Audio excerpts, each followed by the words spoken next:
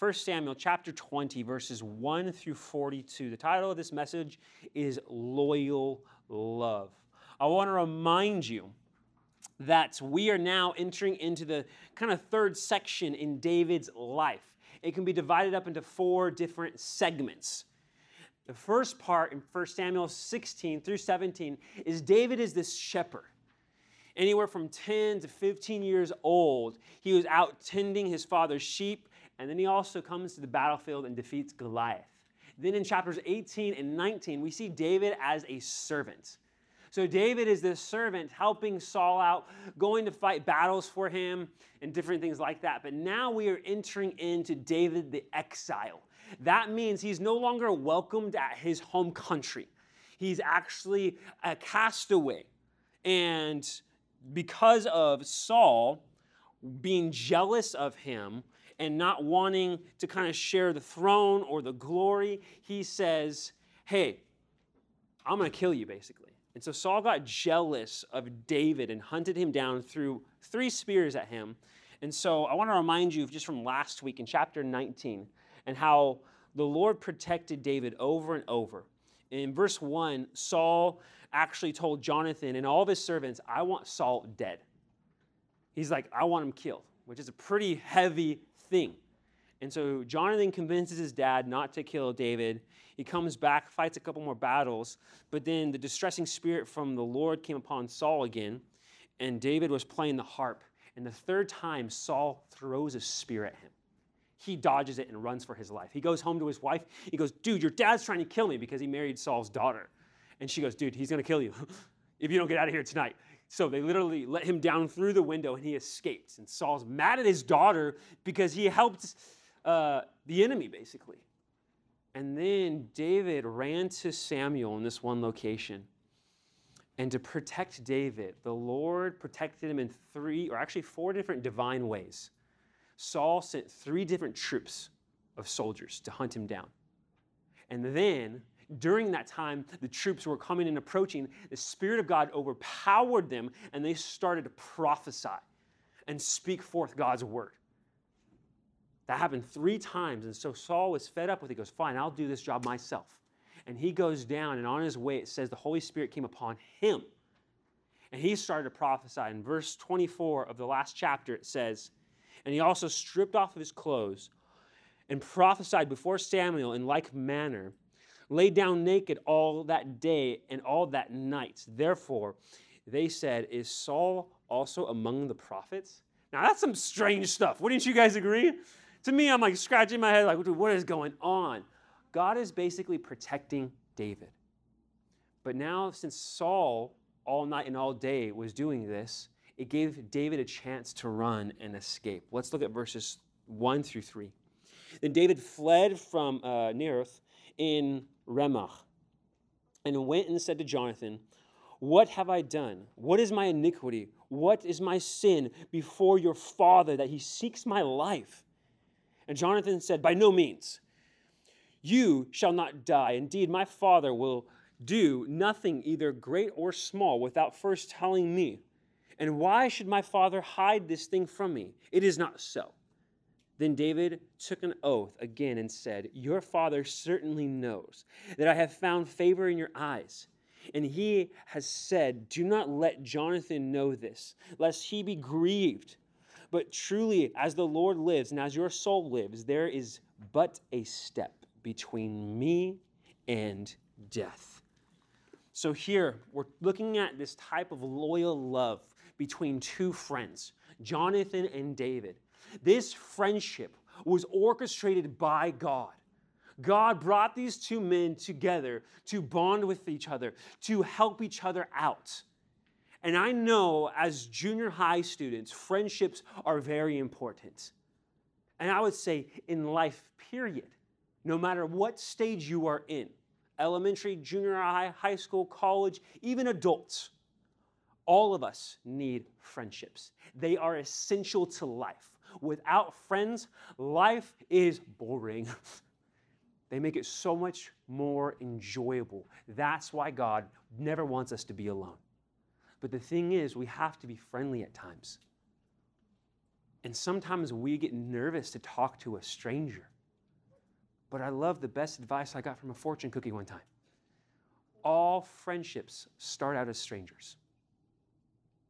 All friendships start out as strangers, with the exception of one, unless you've grown up together and your parents were friends. That's how you became friends. It's funny because first service, a guy sat in for first service, and his name is Doran. He was a stranger to me 2 years ago. Me and him went to one conference, and I saw this guy.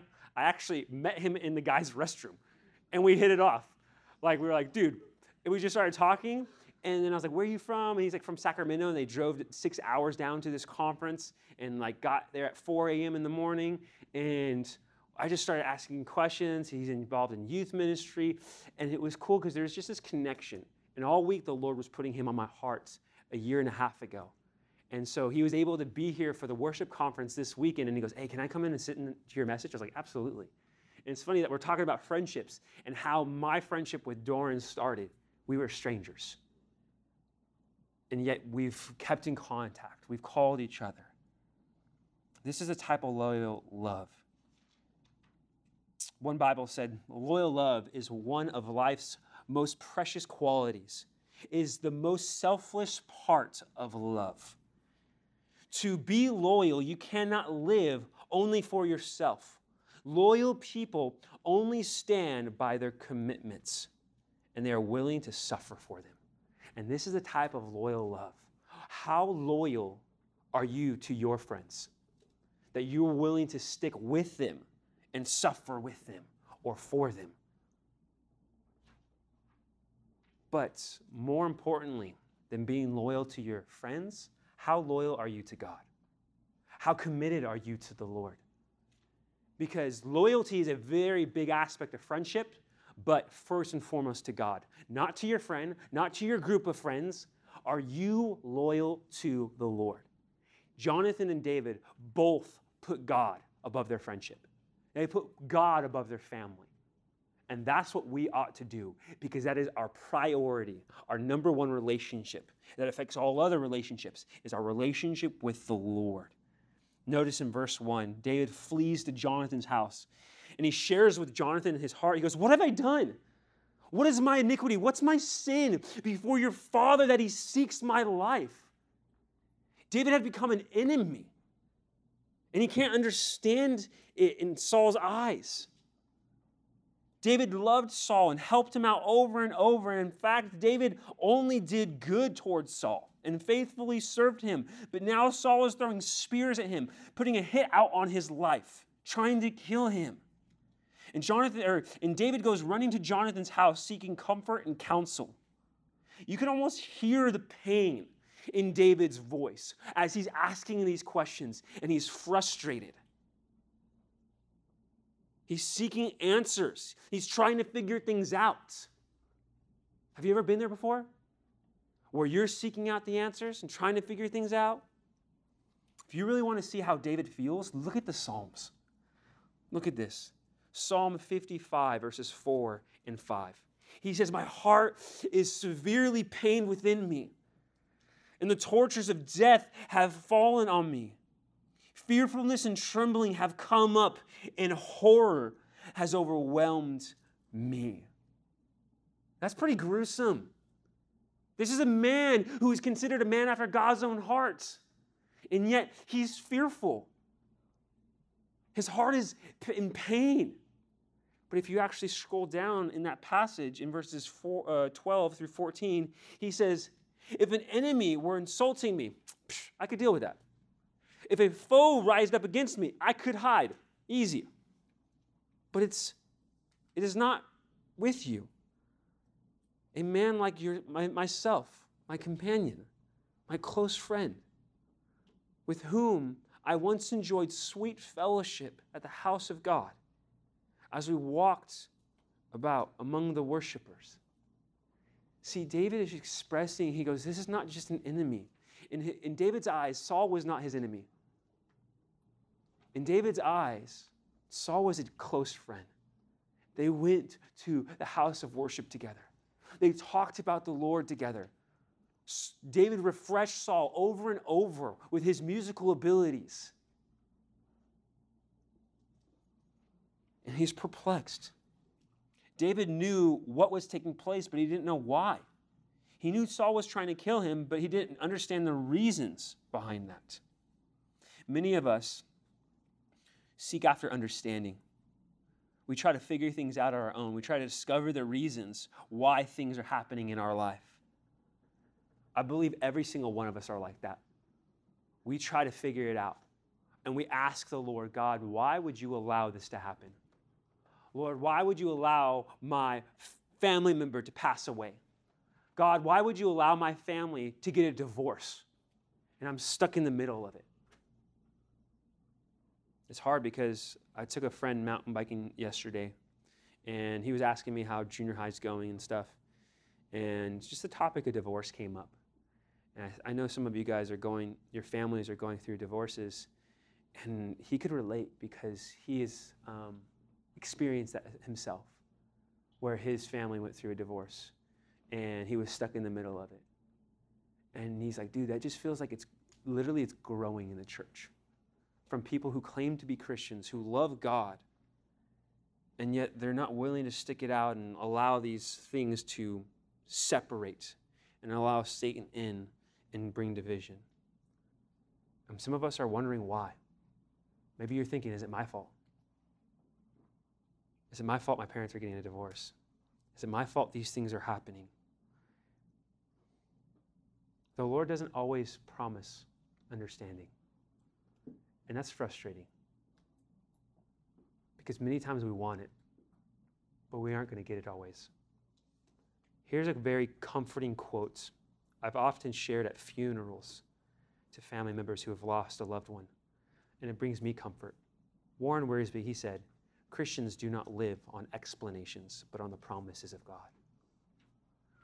We often want to know the reasons why God is allowing something or doing something, but that's asking for an explanation from God. We aren't called to live off of explanations, but the promises of God. See, the promises of God are a sure foundation where we can build our lives upon. The promises of God are all yes and amen in Jesus Christ. They're fulfilled in Jesus.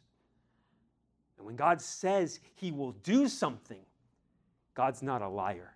He will fulfill his promises towards us in his word.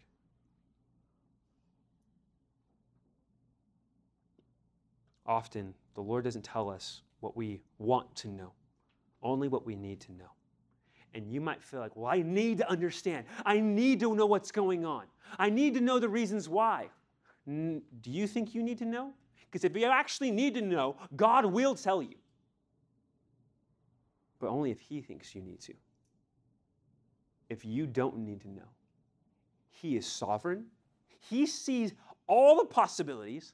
He sees the future. He sees the past. He knows every ounce of information you need to know. And if he chooses to hide something from your eyes, that's his call. He loves you, and he says, my love is sufficient. You don't need understanding all the time. Here's a very powerful scripture that I'll never forget. You guys remember COVID, right? You guys remember being locked down in your houses? Oh, that was brutal, right? So when there was the lockdown going on, all the staff ministers would still come to the church on Sunday morning. And Pastor would be here, and Marie. And we would talk in the parking lot. Sometimes people would bring coffee, and we would just fellowship and hang out. Some people would actually drive through, and we would pray with them and different things like that. So many people started driving through one time, we started having church service underground. Like, we were not supposed to, but we started, like, there were so many people one time, and the pastor was like, hey, let's open up the chapel. Let's have a worship service. Jared busted out his guitar, and we started singing. He did a Bible study, and I want to say the first time he did a Bible study during COVID, when we weren't supposed to. But the thing is, you better obey God more than man. He shared this powerful verse. John 13:7. And Jesus answered and said to him, what I am doing you do not understand now, but you will know after this. You know why this verse is so comforting to me?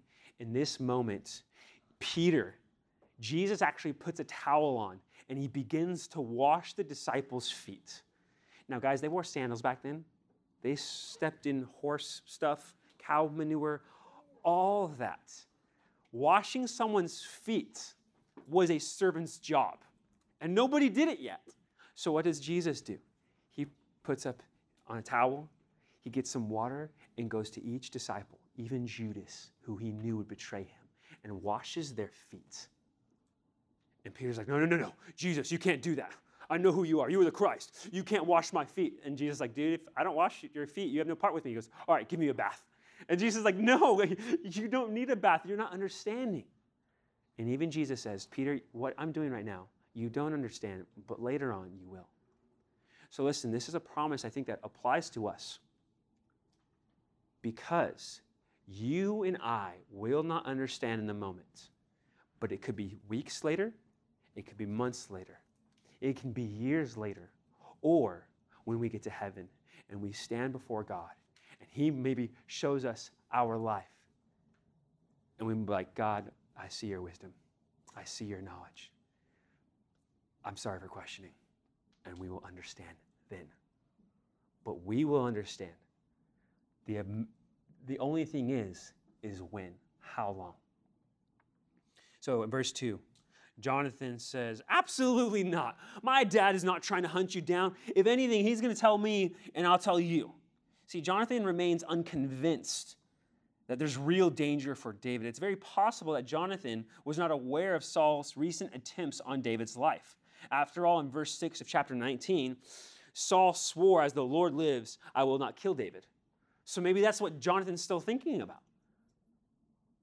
In verse 3, David says, dude, your dad's trying to kill me. Jonathan, you're naive.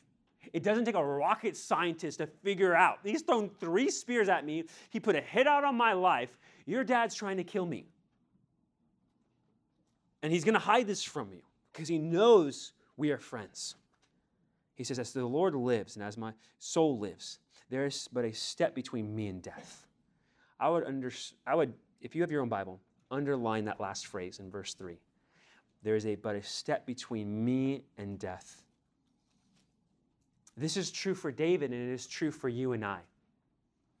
You and I are a step away from death. Maybe you've had a close encounter with death, and you had to call 911.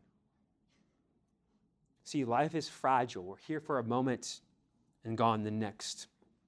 And I'm not sure if many of us can relate to David here. And the future seems bleak, it seems dark, and the death is on the horizon, basically. And I think only a couple of you guys can relate in this room. I think of Isaiah, who had cancer and beat it. I think of Gabe, who had CF and his sister died from CF. And he wasn't promised to live past 18. Maybe you can relate. See, because when we're young, we think we're invincible. As a junior higher, maybe death you don't think about it that often. You're just living your life. But if you are scared of death and you're constantly thinking about it, you need to get right with Jesus, because no one's promised tomorrow. David said, there's a step between me and death. The Bible says in James chapter 4, verse 14, for whereas you do not know what will happen tomorrow, for what is your life? It is even a vapor that appears for a little time and then vanishes away. Now, with it being September and it getting colder outside, there's a seat over here, dude. It's getting cold outside, and so when you wake up, you're able to see your breath in the morning sometimes, right? I actually love the cold weather. And so the idea of our life span is as short as your breath. You breathe and go, and instantly it's gone. That's how short your life is and my life is. It's here for a moment and then disappears. You and I are a step away from death. Now, my question to all of us is, how will this truth affect our lives? What are some reasons we need to know this? And how will it affect us living here and now? What do you guys think? Knowing that any of us can die at any moment, how does this truth affect us? or should affect us? I think it should help us to live each and every day to the fullest, right? We shouldn't live in fear because the Bible says perfect love casts out fear. Fear involves torment, and God does not want us to be tormented. He wants to comfort us with his love and his peace. But it should cause us to be thankful.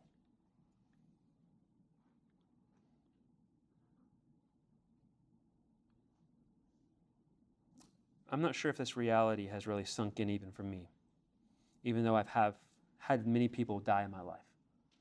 One of my best friends in junior high, his name was Paul Roberts.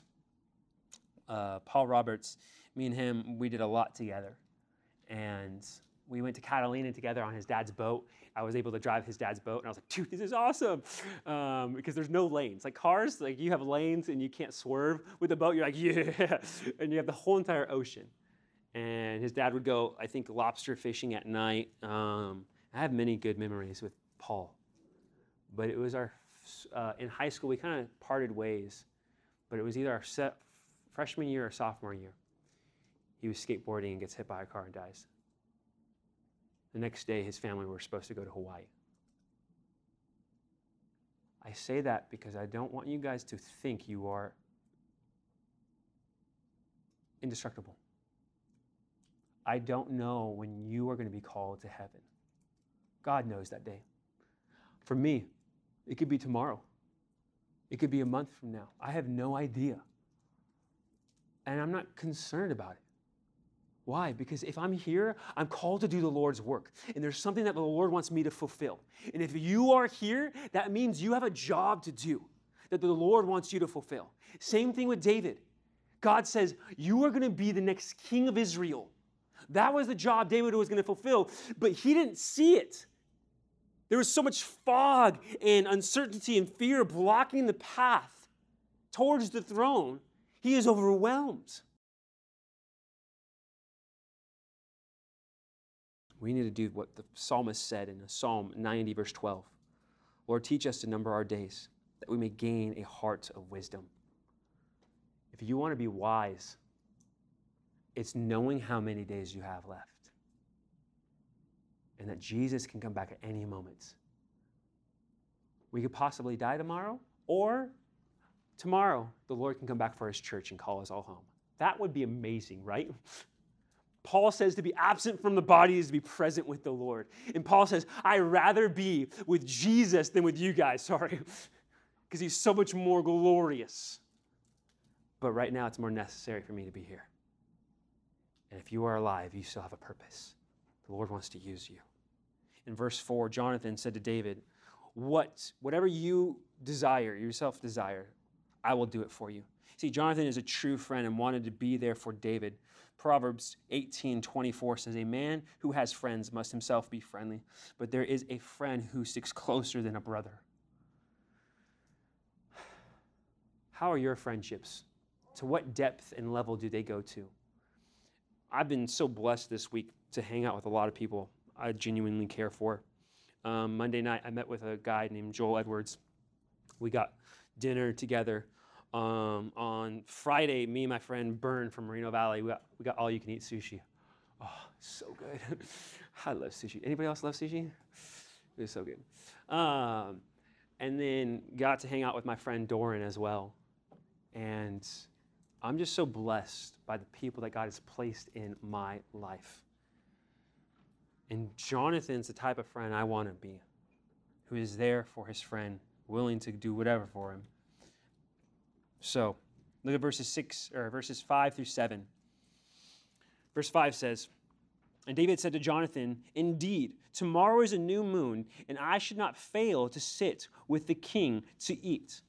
But let me go, that I may hide in the field until the third day at evening. If your father misses me at all, then say, David earnestly asked permission of me that I might run over to Bethlehem in the city, for there is a yearly sacrifice there for all the family.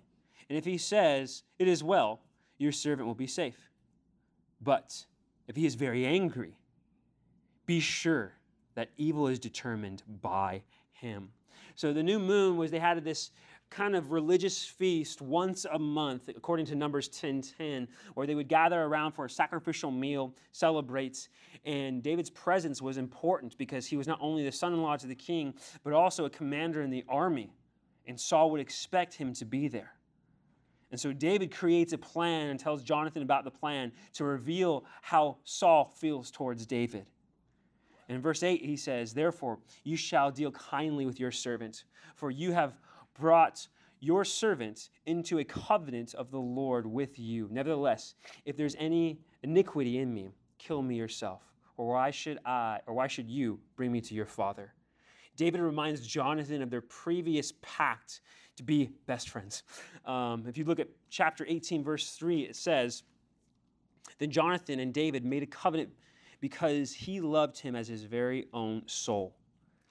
Saul loved Jonathan as his own soul, so they made a covenant together. But here's something I want to point out. You might not see it in the English, but the Bible was written in 3 different languages: Hebrew, Aramaic, and Greek. And this Hebrew word, deal kindly, means hashad, or however you pronounce it. I really don't know, guys. But it literally means loyalty, joint obligation, faithfulness, goodness, graciousness, godly action, and kindness. Why is this word important? Because it's mentioned 250 times in the Bible, in the Hebrew language. And you might be thinking, like, why does that matter? It's also mentioned in verses 14 and 15. It is important because it carries a bigger idea than just these qualities. It carries the idea of love, compassion, and affection, with additional connotation of loyalty, reliability, and faithfulness. It's not merely just love, it's loyal love. It's not merely just kindness, it is dependable kindness. It's not merely just affection, it's affection that has committed itself. And this is all rooted in the character of God. Because when God chose to reveal himself in Exodus 34, verse 6, it says, "And the Lord passed before him and proclaimed, the Lord God, merciful and gracious, long-suffering and abounding in goodness and truth." That word in goodness is the same exact Hebrew word. It's this idea of loyal love, this love that is committed to helping out somebody else. And this is God's character, guys. Sometimes we envision when we sin, when we mess up, that God is on the throne and there's steam coming out of his ears and he's red and angry. The Lord God, who is merciful, gracious, long-suffering, and abounding in loyal love.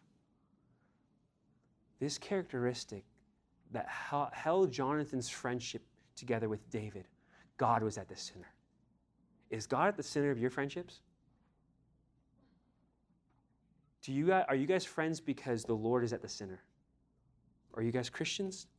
Or are they just kind of, you're friends with them because you have a good time with them? There was this loyal love between them. In verses 9 and 10, it says, "And Jonathan said, Far be it from you. For if I knew certainly that evil was determined by my father to come upon you, then would I not tell you?" Then David said to Jonathan, "Who will tell me? Or what is your father's answer?" Answers you roughly. Now in verses 11 through 23, Jonathan is speaking here. In verse 11, if you guys would follow along with me.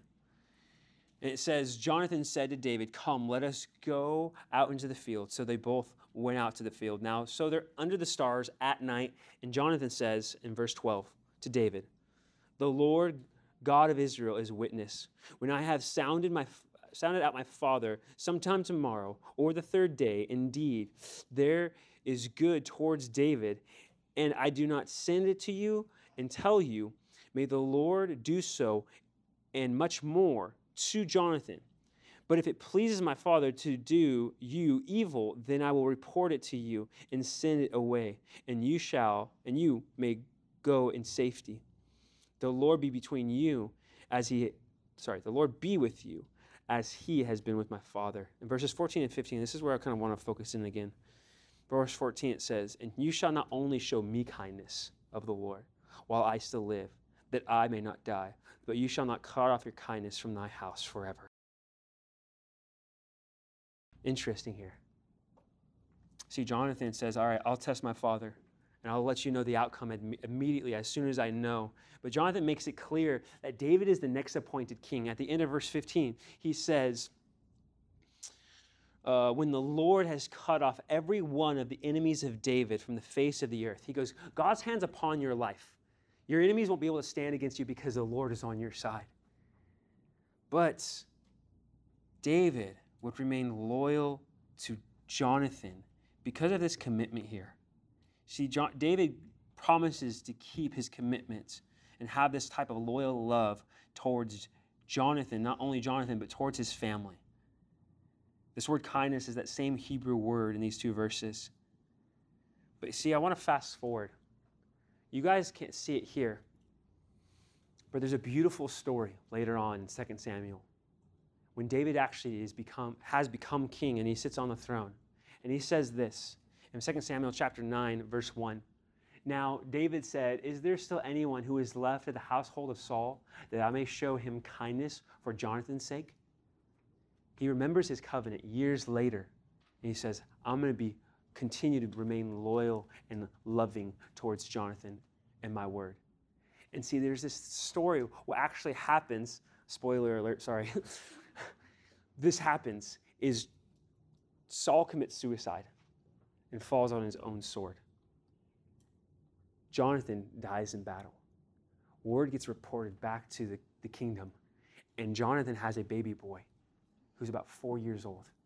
And so the servant at the house freaks out and decides to hide him because she knew that he was going to die if somebody else came in. And so she's running to a safe spot, and as she's running, she trips and falls and breaks the child's legs. The legs of the child break, and he becomes crippled. And he grows up many years later. And see, the story in this chapter here, in chapter 9, is a picture of God's grace in us. This boy, his name was Mephibosheth. Not only do you have broken legs, but your name's also Mephibosheth. Like, that's rough, man. I'm just kidding. But we'll call him Mob for short. I don't know. But Mob, he did nothing to deserve the kindness from the king. He didn't say, hey, look at me, I've done a bunch of good things. He was crippled. And guess what? Each and every one of us are crippled in this room because of sin. You and I did not deserve God's affection, his loyal love, or his kindness. He has sought you out like David sought Moab out. And as God sought him out and brought him to his table, he says, I'm adopting you into my family. He goes, you will have a permanent seat at my table for the rest of my life and beyond. And see, that's the cool thing because that's what God's promised us. He promised you and I a seat at his table for all of eternity where our shame is covered. Because as Mephibosheth sat at the table, the cloth dripped over his legs, hiding his shame. And that's the thing, God wants to hide your shame and your things that define you as being weak. And this is the type of loyal love that God has towards you and I. In verse 17, it says, Jonathan, again, caused David to vow because he loved him, for he loved him as he loved his own soul. This covenant was not just a simple agreement, but it was much deeper than that. This promise was based on a deep, genuine love that they shared towards one another as brothers, as friends. This was a pure type of friendship love. Guys, I need to drive this home. The world has taken this word love and distorted it and made it highly sexual. Love does not have to be sexual.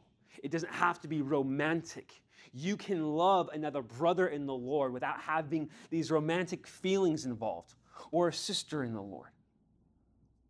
And sometimes there's this deep bond between guys that hopefully one day you young men will experience, that I have experienced and have been the benefit of. And you ladies can also experience that with other ladies. This is not a homosexual love because the world will tell you that. The LGBTQ community will enforce their agenda on the text and tweak the text, but you can't tweak the text. That's what Satan does. This word here, they had this love without romantic feelings involved. And they had this deep bond for one another. Now I'm going to summarize the rest of this stuff here. In verses 18 through 23, Jonathan makes it clear that in 3 days he's going to bring word to David about what Saul's intentions are. And to secretly communicate, I know some of you have secretly communicated with your friends, and you maybe have a code that your parents don't know about. David and Jonathan had their own code, even though Jonathan's like 40 and David's like probably 20-something. They actually didn't have cell phones to hide. They didn't have any way to communicate. So what do? He says, if I shoot 3 arrows off to this side of the rock and say this one thing, things are good. But if I shoot 3 arrows really far off to this side of the rock, things are bad. And so that was how he was going to communicate. In verses 24 through 26, the feast comes. Saul sits at the wall, at the head of the table, basically. Abner, his general, sits beside him. Jonathan takes his seat, but there's an empty seat at the table that's open. That's David's. And Saul notices it, but he assumes that David is unclean and he can't participate. The second day rolls around of the feast, and this is where the fireworks begin. This is when things get to heat up. And Saul asks Jonathan, where's David at? And Jonathan says, he asked for permission. Basically, Jonathan lies to his dad and says, hey, he asked for permission to go to his house and because they have a yearly feast there. And Saul gets angry. It's very interesting, guys. You might think you're very smart in lying to your parents, but your parents are smarter than you guys. They know when you're lying to them. And Saul knew when his own Jonathan, his son, that's a good one. When his son Jonathan lied to him, and he gets angry. Look at verse 30, guys. It says in verse 30, then Saul's anger was aroused against Jonathan, and he said to him, you son of a perverse, rebellious woman, do I not know that you have chosen the son of Jesse to your own shame and to the shame of your mother's nakedness? Whoa. Right? When you read, you son of a perverse, rebellious woman, many of us think of cussing. And that's actually what Saul is doing here. He is cussing. He's using profanity. And I want you to know, this is at a religious service. The king should be celebrating God's provision as a nation, but Saul is swearing here, revealing his own wicked heart. And that's what swearing does. That's what cussing does. It reveals the condition of that person's heart.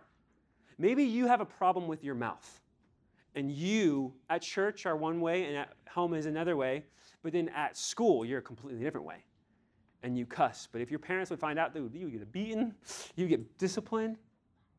Cussing just reveals your heart. What goes in is going to come out. It says in Luke chapter 6, verse 45, out of the abundance of the heart, the mouth speaks. And Saul is revealing his wicked heart here.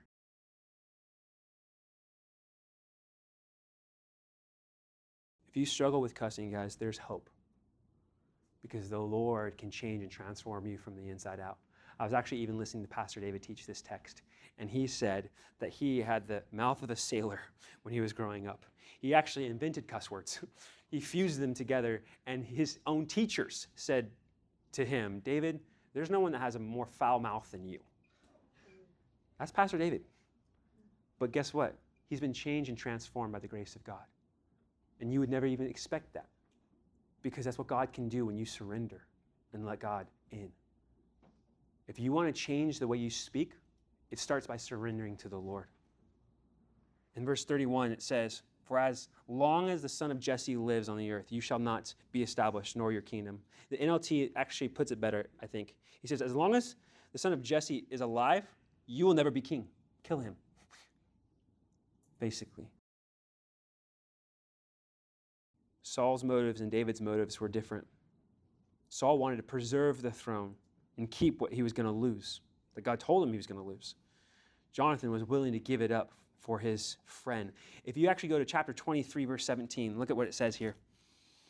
It says, Jonathan goes to comfort David another time, He says, do not fear, for the hand of Saul, my father, shall not find you. You shall be king over Israel, and I shall stand or be next to you.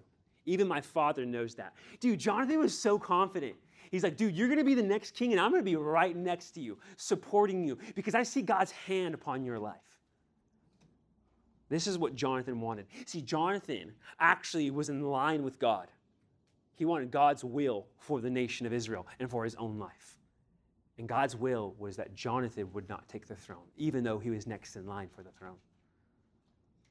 That's powerful. Then in verses 32, look at verse 33.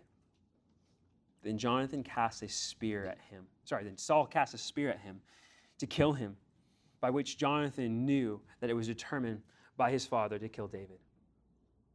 His own father tried to throw a spear at him. Wow. Talk about Jonathan needs some counseling, right? He needs some therapy. But guess what? Jonathan's not bothered by this. He's not bothered that his dad threw a spear at him. What bothers him, look at verse 34. So Jonathan arose from the table in fierce anger, and he ate no food the second day of the month, for he was grieved for David, because his father had treated him shamefully. He was more concerned about his friend David than himself. And that's what caused him to get upset. I love that. He wasn't concerned about me, myself, and I. He was more concerned about his friend David. That's what true loyal love is like. Concerned about your friends. Willing to weep with them when they weep. To rejoice with them when they rejoice. And then in 35 through 40, Jonathan flees. He goes out to the field with his servants, this lad. He shoots the arrows really far and says, hey, they're off to that side, which meant basically, you're in danger, David. And he goes, all right, hurry, get the arrows and go back. The lad leaves, unaware of what's taking place. David comes out of hiding. And it says in verse 41, as soon as the lad had gone, David arose from the place toward the south and fell on his face on the ground and bowed 3 times. And they kissed one another, and they wept together, but David more so. He's really broken because he realizes that Saul wants him dead now. Jonathan and David are weeping here with broken hearts because they don't know what the future is going to look like. They might not ever see each other again. Maybe you've said goodbye to a friend one time, and it was hard because they're moving out of state. You and I got so many privileges here. We can call them, we can text them, we can email them, we can FaceTime them. They had none of that. They're broken. And it says they kissed one another. Now, please do not read into the text that they were making out. Okay, it doesn't say that. People might put that on the text. It does not say that. There was no sexual or romantic feelings behind this kiss, or it might have been a kiss on the cheek. We don't know. But actually, in different cultures, people show affection differently. Maybe you and your family, you guys give everyone kisses. Not everyone's family is like that. Sometimes certain families, no one gives anybody kisses. Except for mom and dad, and that's it. And you're thinking like, yeah, I would find it weird if my siblings kissed me. Stay away. Each family shows affection differently. When I was in Peru in 2010, we were warned at the church, before the church service started, the pastor warned us, he goes, hey, just to let you know, Peruvians are very friendly, and when the ladies come to the church service, they'll kiss you on the cheek. Sometimes they'll kiss you on the lips. We were like, what? And so it happened. You would greet somebody, and they would kiss you on both cheeks. And it was part of their culture. It was a sign of affection without it being weird. And sometimes we make things weird. And this was not weird here. In Jewish culture, this was a deep sign of affection towards one another. And it says they wept together. They were broken. They were hurt. They weren't going to see each other again. In verse 42, then Jonathan said to David, go in peace, since you have both sworn in the name of the Lord, saying, may the Lord be between you and me, between your descendants and my descendants forever. So he arose and departed, and Jonathan went to the city. Have you guys ever felt alone before? Like there was nobody there with you? That's David right now. He was all alone. He left into the wilderness and had nothing. Jonathan went back to the city. They didn't know where their friendship would be. How many of you guys have ever had crutches before? Anybody have crutches before? You broke your leg or something? 1, 2. I've never had crutches. My older brother broke my arm when I was 1, but I don't really count that. I don't even remember that. But there was one time we were in Guatemala, and there was this one kid that was sitting there, and he had a cast on his foot, but he had crutches. And he was smaller, and so I grabbed his crutches and started using them, but I'm like 6 feet tall, so I had to crouch down like this. And so I was walking around like a dinosaur, like, ah! And I was like chasing after kids, and they were screaming like, ah! And they were like dying laughing. We had a great time. There's a picture. I'll show it to you guys later. But I was crawling around like that. And the thing about crutches is they hold your weight because you're unstable. You're only on one foot. God was removing all the crutches from David's life. Family's gone. And now his friendship's gone. He has nothing to rely on, nothing to lean on. Therefore, the only thing he can fall on is the grace of God and God himself. God wants to remove obstacles from your life that are crutches to make you dependent upon him. So many of us are clinging to things that the Lord says, I don't want you to cling to that. I want you to rely on me. And that's what God had to do with David, to pull this out of his life, because he was forming him into the man of God. And sometimes to be formed into the man of God, you have to be crushed before you can be blessed. You got to be broken before you can be blessed. And that's what David was going through. Jonathan and David were both loyal to each other because they were first loyal to God. But I want to point out something here, guys. There's one greater than Jonathan, and there's one greater than David, and his name is Jesus. His loyal love is far greater than any man or woman. Exodus 34, verse 6 says, the Lord abounding in goodness, abounding in loyal love, abounding in this compassion, abounding in kindness. He has this kindness towards you and I. It's bound up in the new covenant, in his blood that he shed upon the cross for you. It's proof that he goes, I am committed to you. Philippians chapter 1, verse 6 says, when he starts a work in you, he's going to finish that. God doesn't start works that he doesn't finish. He finishes everything he starts. So if he started a work with you, he's faithful to you, and he's going to complete that. Here's a verse I really cherish and hold dear. 2 Timothy 2:13. It says, if we are faithless, he remains faithful. He cannot deny himself. That means when you sin, when you mess up, when you fall short, when you say the wrong thing, when you hurt somebody, God is faithful to forgive, faithful to cleanse, and he's not going to give up on you. He's not going to be like, oh, I'm done with you, junior hires. You said a bad word again. He's not going to do that. He's committed. He's deeply committed to us. His affection is bound in a commitment towards us. His kindness is dependable towards us. And you can rely on his loyal love. But the question is, are you showing that loyal love towards others and being that type of friend that Jonathan was to David? I pray that I am. Pray that you are. And that we would let God increase and that we would decrease.